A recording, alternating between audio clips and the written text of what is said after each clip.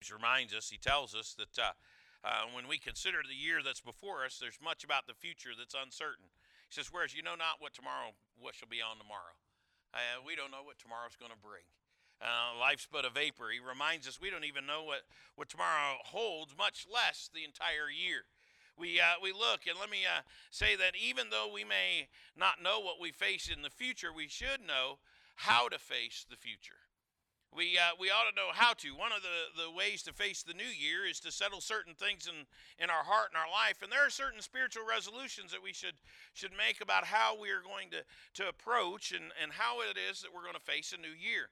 So I want us to glean from what Jesus said and or James said certain resolutions for the new year. Since James was speaks to us concerning a daily measured life. In verse 13, he speaks of those who were making plans about the future. We read there, he said, go to now. You look there and he says, you go to now, ye that say, today or tomorrow we'll go into such a city, continue there a year, buy, sell, and get gain. Their plans were to go to a certain city and over the next year to buy and to sell and to make a profit. To go to now is similar to our expression, look here. Look here. And James is saying, you're making all these big plans, but there is something you're failing to consider. He continues in verse 14 when he says, you don't know what's on tomorrow. What is your life? It's but a vapor. It appears a little while and it vanisheth away. James is not condemning their plans or their ambitions, but he's reminding them of the uncertainty of life and the perspective by which we should view all of our future plans. How life has to be addressed. James asks the question, what is your life? He then describes life as a vapor. The word vapor speaks of a mist. And he tells us that our lives are like a mist. It appears for a short time and then it's gone. Doesn't last long. James is reminding us of the brevity of life. Other Bible writers wrote of the brevity of life. James said, Job said in chapter 7 and verse 6, he said, my days are swifter than a weaver's shuttle. Or Job chapter 9, he tells us there that my days are swifter than a post. They flee away. They see no good. They're passed away as swift ships, as the eagle that hasteth to the prey. Psalm 39 in verses 4 and 5, the scripture says, Lord, make me to know mine end and the measure of my days, what it is that I shall know how frail I am. Behold, thou hast made my days as a handbreadth, and mine age is as nothing before thee. See, life at its longest is just a brief, short moment. As we look, in the big picture, we're more like we're like a mist that's here for a short time, well, and it vanishes away. See, the young, we look and you go, well, the young in this building, I'm including myself in there this morning. Did you catch that? And the young, we look at future, thinking of the years that'll never get here. Those years that you go, oh my lands. I was joking the other day as we were talking about the number of years, and I was joking. I said, I remember looking forward at 2020. I realize it's back yesterday now, but at 2020, and I remember, as I was looking forward, maybe in high school, some of it might have been in junior high even, and remember thinking 2020 will never get here. It'll never get here. Now look at us. We're looking on it in the past. We're looking at it as something that's of the life's but a vapor. It seems like yesterday. Seems like yesterday. You look and you go, the young are looking forward to it. They can, I don't know about you, but a lot of them, you can go, well, there it is. How many of you remember you thinking that your 16th birthday might not ever get here because you wanted your driver's license? Now you go, that time came and passed, and there we are. You know, there's the speed in which it came, yet we have a way of looking and going, where have the years gone? We say it seems like yesterday, but in reality, the years have passed. Life's a very brief experience. An unknown writer has given us these words. He said, when I was a child, I laughed and I wept and I crept. Time crept. When as a youth, I dreamed and I talked and time walked. When I became a full-grown man, time ran. When older still I grew, time flew. Soon I shall find in passing on time gone. And I look and I go, man, Someone has said it's been proven that married life is healthy. Statistics show that single people die sooner than married folks. So if you're looking for a long life and a slow death, get married.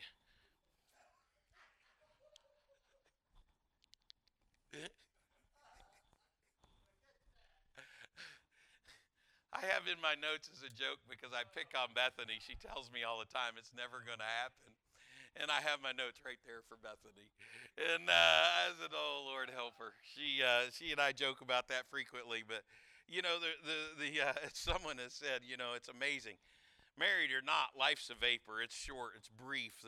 The proper way to assess life is that at all is its longest, it's brief. At its longest, it's brief. It's just a moment. How life has to be approached.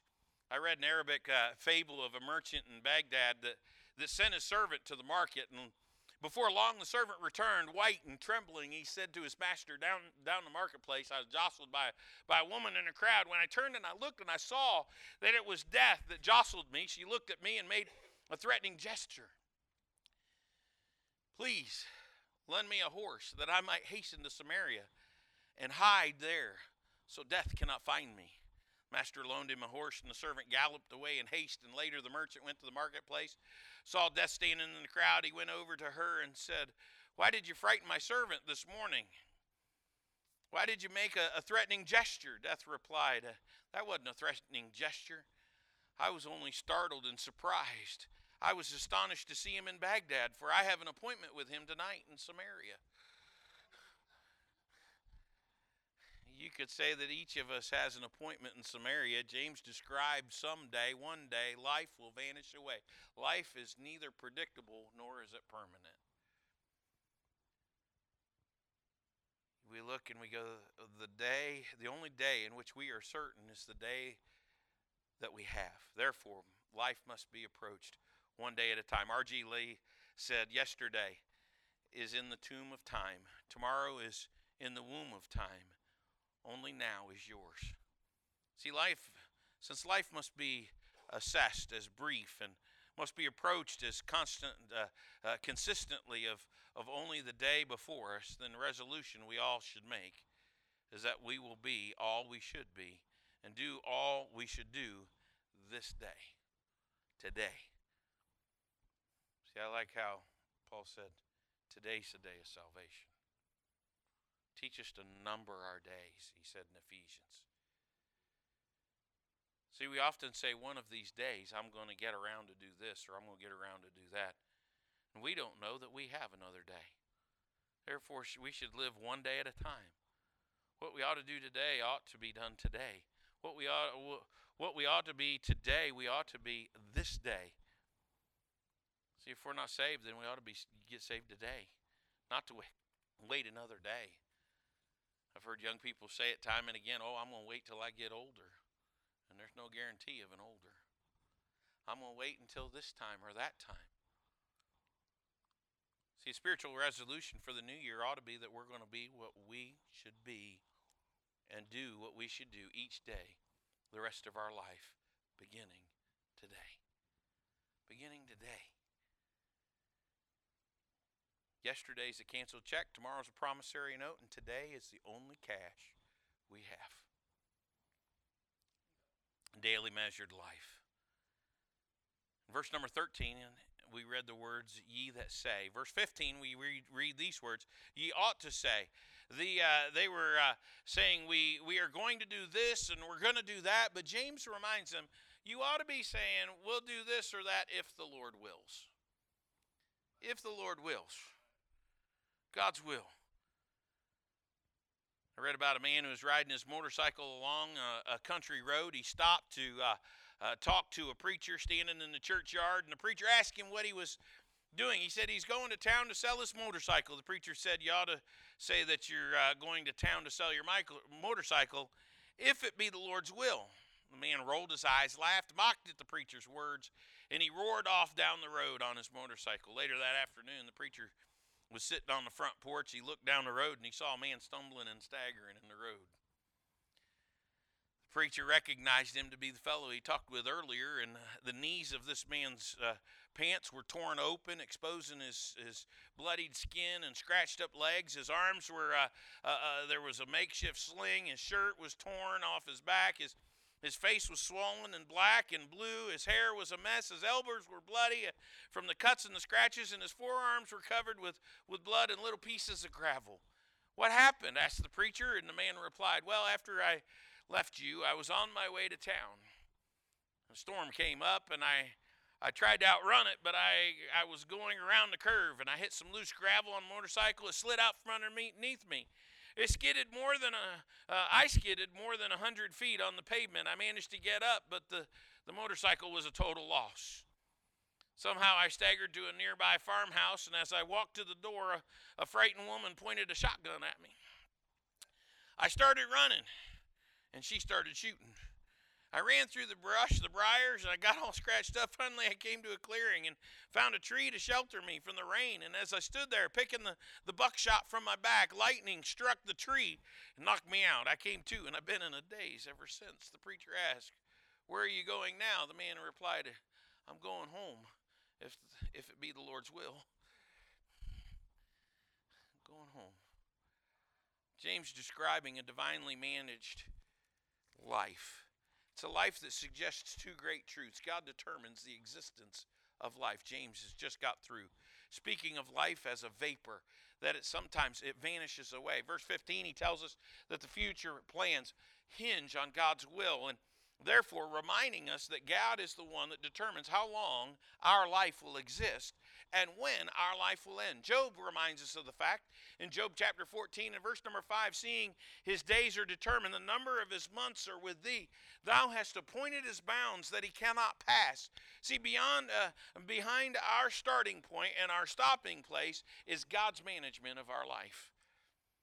He's the one who set the boundaries of our life. James 4:16, he tells us there, as you look, he says, but now you rejoice in your boastings. All such rejoicing is evil. You look and he says, James reminds us that it's wrong to presume that we are the masters of our fate and boast in all we are going to do as if nothing could happen outside of our control. See, the simple truth is it's up to God whether or not we'll be around in a year or even in a day or even this afternoon. God is the one that determines the existence of life. Secondly, God directs the events of our life. Not only controls when our life, but he controls the what of our life. He's the one that determines how long we live and what happens while we live. Acts 16:10, he said after he had seen the vision, immediately we endeavored to go to Macedonia, assuredly gathering that the Lord had called us for to preach the gospel to them. There's some interesting words in that portion of Scripture. Assuredly gathering, it would be the same as saying I come to the conclusion that God had called me to, that God had called us to. And the words mean it all came together. The word suggests the picture of a sweater being knitted and finally coming together, or a jigsaw puzzle finally getting completed. Paul was saying that all the things that happened in his life worked or the purpose of God's will being done in his life. The events in his life were God's doing in order that his will and purpose be done in his life. See, life is not a series of accidents. It's a series of appointments. God directs the events of our life in order to bring about his will for our life. Therefore, a spiritual resolution we ought to make for the new year is, Lord, I want to yield to your management of my life. God, I want to yield to your management in my life. It's saying, Lord, I want you to be the Lord of my life.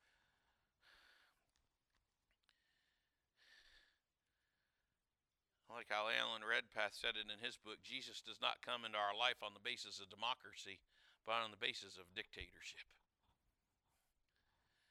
Bobby Richardson at a meeting of Fellowship of Christian Athletes, he's a former New York Yankee second baseman. He prayed a prayer that was brief, but it was to the point. Dear God, your will, nothing more, nothing less, nothing else.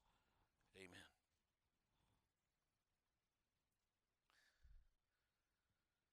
See, since our life's in his hands, we ought to put our life in his hands.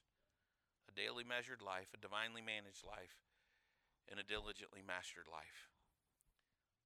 the final spiritual resolution we glean from our text in verse number 17 says, "Therefore to him that knoweth to do good, and doeth it not, to him it is sin." To him that knows to do good and does it not, to him it is sin. James tells us we ought to be conscious and concerned about sin in our life. Instead of sin mastering us, we ought to master sin. See, as believers, we cannot take sin lightly. We should not ignore sin of any kind in our life. See, the confession, the heart of and the soul of what James is saying is to get us to acknowledge our sin before God and to admit our sin to God. James is wanting us to realize what sin is and then confess that sin. Like David in Psalm 32 in verse number 5 when he said, "I acknowledge my sin, and mine iniquity have I not hid. I said, I will confess my transgressions to the Lord, and thou forgavest the iniquity of my sin." You look and he tells, confession is simply means to agree with God. When God says something is sin, we agree and then come to God and deal with that sin. See, sin, it's really kind of funny. If God says it's sin, I got a little note up above my desk in the office there. It says if God says it's sin, your opinion doesn't matter. You know, it's a reminder. Puts us there. We're not to take it lightly. We're to confess. Why? Proverbs 28 and verse 13, he says, "He that covereth sins, his sins shall not prosper. But whoso confesseth and forsaketh them shall have mercy." God will not and cannot bless us with unconfessed sin in our life. But notice carefully the definition James gave of sin. James tells us that sin is not just when we do something wrong. It is also when we fail to do what is right. The word sin, that is used, the word sin that's used there means to miss the mark. The Greek writers use this word in three ways. It was used of an archer who missed the target. It was used of a student who took a test and missed the answer. When it's used in spiritual context, it spoke of a person who knows a certain standard is right but falls below that standard. James is describing what we call the sins of commission, doing what we should not do, and the sins of omission, not doing what we should do. Teacher teaching her young class about the sins of commission and omission. When she got through, she wanted to find out if class had been paying attention. So she asked for a volunteer to tell her the difference between the sins of commission and the sins of omission. And one little boy raised his hand and he said, "The sins of commission are the sins we should not have done. And the sins of omission, well, they are the sins we should have done." You have to think about that for a moment. But James is telling us that when we know that we're to do certain things and we don't, it is sin. When we know that we ought to be in church and we're not, it's sin. When we know that we ought to tithe and we don't, it's sin. When we know that we ought to be witnesses for Christ and we never tell anyone about Christ, it's sin. See, I don't know of a better way to close out one year and start a new year than searching our hearts and dealing with any sin that might be there. It may be involving something that's been in our hearts, and it might have been in here for years. Think about a woman who lived in a retirement village. She had tried several days, to reach her by phone. Her daughter had, and she's unable to do so. Finally, she called and asked if another daughter had heard from her, and she said, "No, I've called and called, no one's there. I'm worried about her." And the other daughter says, "Oh, they're having a revival at the retirement center, and I bet she's been there when you've called." Revival? What on earth are they having a revival at a retirement center? What kind of sins could they possibly have at the retirement center? And the other sister says, "Old ones, old ones." Confession is purging of old sins and preventing of new ones. The cleaning or the cleansing of sin. John tells us if we confess our sins, he is faithful and just to forgive us and to cleanse us from all unrighteousness. 1 John 1:9. See, when we confess our sins, we're cleansed from our sins. It's the spiritual resolution we make. God, I don't want anything in my heart or in my life that is displeasing you. I want to be clean before you. Let me give you a verse that forms the basis of this resolution. It's found in Proverbs chapter 4 and verse 23 when he said, keep thy heart with all diligence, for out of it are the issues of life. See, the word the word keep is descriptive of a guard. The wise man of time tells us to guard our hearts. In fact, he places a double emphasis on the matter of guarding our heart to show its importance. The word diligence is basically the same meaning. It speaks of a guard or a man on post at a prison or to guard prisoners. And in our case, we're not guarding our hearts to let anything out, but we're guarding our hearts to keep certain things from getting in. Read about a funeral service for a woman that had passed away, and at the end of the service, the pallbearers are carrying her casket. They accidentally bumped into the wall and jarring the casket, and when they did, they heard a loud moan in the casket. They opened the casket to find the lady was not dead. The woman lived another 10 years, and then she died. After the service, as the pallbearers were carrying out her casket, the husband cries out, "Careful, careful, careful, watch that wall." Terrible, I know. We ought to take great care to guard our heart from anything that displeases God. When we do, confess that sin that we may be cleansed and forgiven. It's a matter of staying clean. So as we close out 21 and we move into 22, if we make any New Year's resolutions, we ought to make 3 spiritual resolutions. That I'll do today what I ought to do today. That I'll be today what I ought to be. Secondly, that I'll let Jesus be the Lord of my life and manage my life according to his will. Lord, that you would be the Lord of my life, and I want you to be the manager of my life according to your will.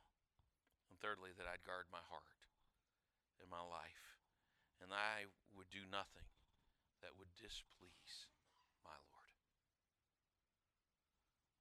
See, I don't know if you're the kind of person that makes resolutions or not. I know some folks do. They have their list. I can give you all the statistics. I saw a few of them on how many the resolutions are deserted by the end of January. And I go, that's sad. But when it comes with our walk with God, I do challenge us to say, this new year, let's make it to be what God wants it to be. Let's make it to be what he wants it to be in our lives. We're not perfect. We're not a perfect people. We are all sinners. We all stumble. We all fall. And we all need a Savior. And we've come through Christmas and you say that's what Christmas is really all about. But also the resolution that comes with it is the fact that we need. We are a needy people, needing a touch from an almighty God. And so as we look into 2022, and we look forward, hey Lord, what is it that you have? What is it you're looking to do in my life? And how can I be all that I'm to be? Do all that I'm to do. And walk as I'm to walk. Let's stand together with our heads bowed and our eyes closed. I want to give us an opportunity to come. Maybe it's to invite him in, for today is the day of salvation. It's to get to know him in a personal way. If so, don't put it off another day. Trust him today. For we have no guarantee of tomorrow. Maybe we're here and we're a child of God and we've settled that a long time ago. But there's sin in our life that needs to be confessed. That we need to get on our knees before God and say, God, here, move my heart. Change me. Or as the psalmist said when he wrote, he said, create in me a clean heart, O God, and renew a right spirit within me.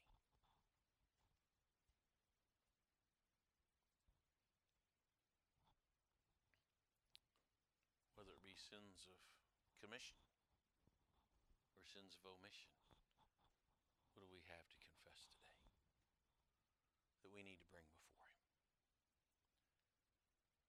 So as the Lord leads us today, will you come? Will you come? That's what the invitation's all about, for us to respond. Here's my heart, Lord. Move me. Lord Jesus, we thank you. I ask that you move, mold, and shape us today. I ask that you would change us. Lord, that we'd come, seeing the need. And Father, that we'd set the resolutions. We'd set the path. We'd set the focus. Father, we pray these things in Jesus' name.